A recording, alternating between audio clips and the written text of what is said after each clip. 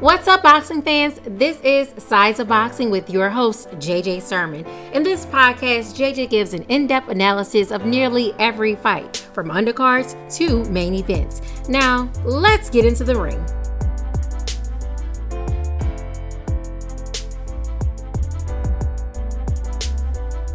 Welcome to Sides of Boxing with your host, JJ Sermon. On today's episode, I'm going to get into the Danny Garcia versus Ivan Radchek fight, as well as Jarrett Hurd versus Francisco Santana fight. I'm going to also talk about a couple fighters, which is Stephen Fulton Jr., as well as Lorenzo Simpson.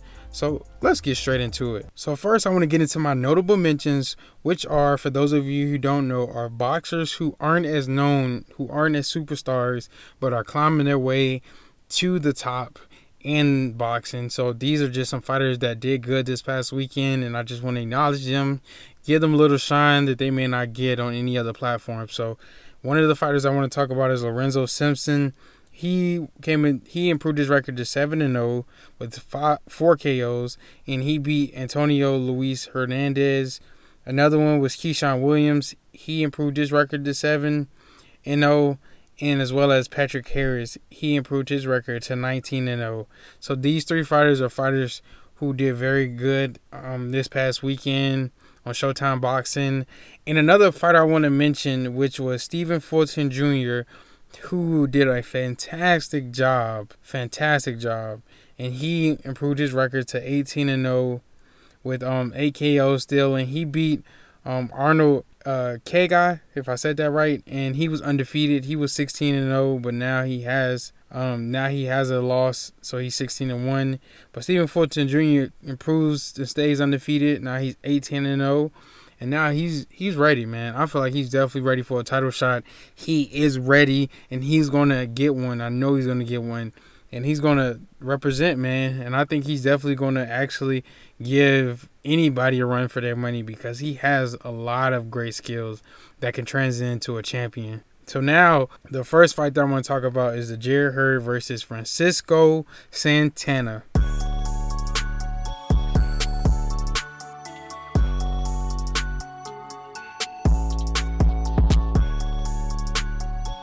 Jarrett Hurd came into this fight with 23 wins, 1 loss, and 16 KOs. And he was going against Francisco Santana, who came into this fight with 25 wins, 7 losses, and 1 draw. And he had 12 KOs in his campaign. And this was for the super welterweight division, which was the 154-pound division. It was a 10-round fight, actually. And this fight was a interesting fight, because this was a fight where Jarrett Hurd was coming off a loss to Julian Williams, and this is with his new trainer. So now Jarrett Hurd is supposedly supposed to be a better fighter, a new fighter, a fighter who's going to do better in the ring. And in this fight, he did look like a new fighter, because he kept the distance. He did not bang that I thought he would. He did hurt Francisco Santana a couple times in the fight, but like after around like 6 or 7, the fans started booing, because he was just trying to be such a defensive fighter. And I can see how that is a boring fight to fans that came out to see Jarrett Hurd do a fantastic work against Francisco Santana and get a KO win, but he didn't, and it went the distance. And it just seemed like it was a fight where I think everybody expected more from Jarrett Hurd, but he just did his fundamentals. He made sure that he wasn't getting caught with more punches, because Jarrett Hurd is a fighter who gets hit with a lot of shots.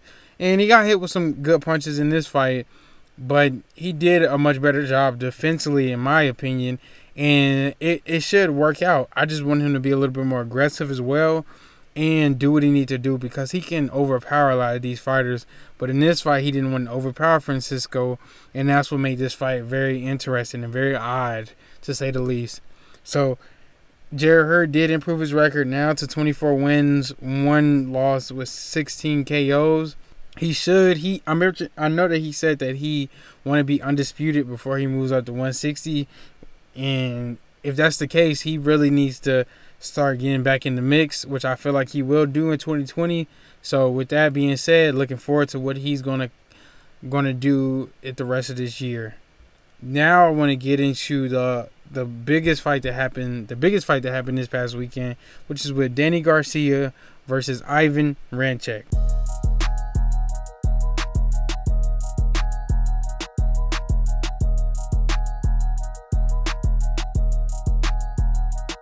Danny Garcia came into this fight with 35 wins, 2 losses, and 21 KOs in his campaign. And Ivan Ranchek came into this fight with 23 wins, 4 losses, and 1 draw with 18 KOs in his campaign.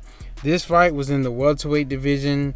It was a WBC title eliminator. So that means the winner of this fight was going to have a clear shot at a belt again for Danny Garcia. And I don't know if Ivan Ranchek had the fight for a belt. I think he did, but if there was a time for them, whoever was going to win this fight was going to get a title shot pretty much immediately.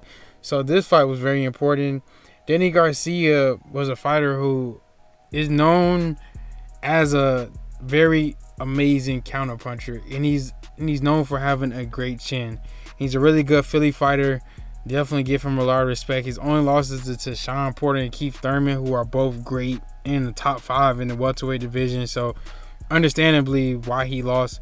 So one thing I would say about Ivan Ranchek, I remember him when he fought Tevin Farmer. He's a good fighter. He throws a lot of punches, and he throws sometimes wild punches, but he is a good counter puncher as well. So it's pretty interesting coming into this fight. People really expected Danny Garcia to win, but you never know, because Julian Williams just lost last week to Jason Rosario. Nobody expected that. So anything can happen in the boxing ring.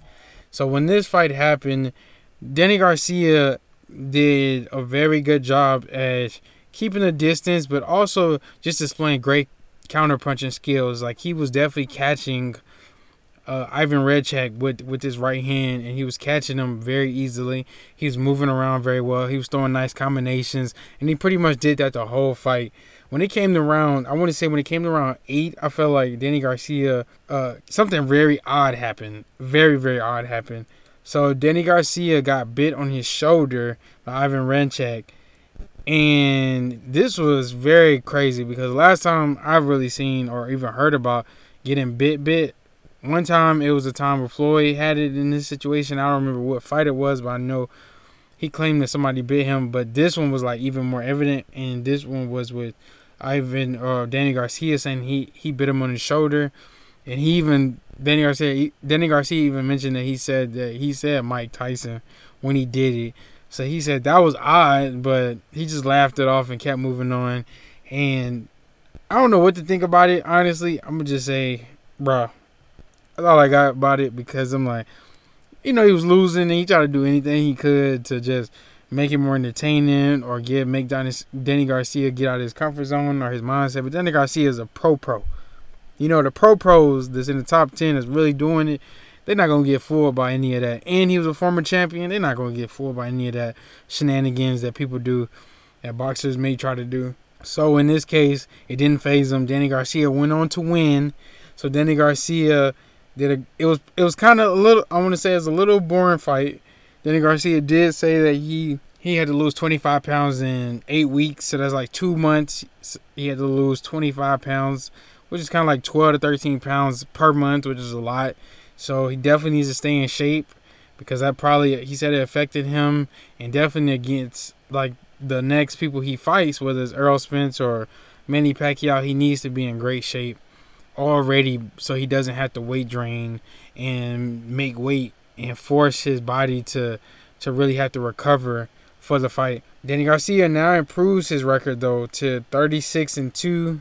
He's a very good fighter. I look forward to what he does in 2020 as well, because he's probably going to get a big fight and a title fight. So great job for him. Ivan Ranchek, I don't know what he can do, honestly.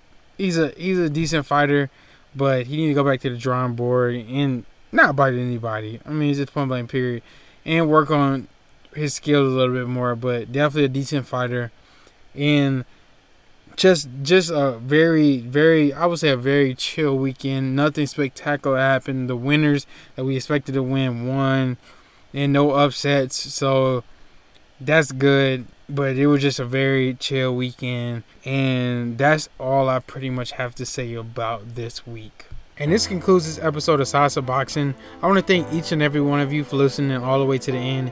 Be sure to like, subscribe, and leave a positive rating. And tell a friend if they're boxing fans, because I'm going to continue to give out great content each and every week. And I'm really looking forward to this weekend, which is with Tevin Farmer, Jojo Diaz, Demetrius Andre is in this thing. So it's going to be a great weekend. I'm looking forward to giving y'all great content. So be on the lookout for that, and God bless.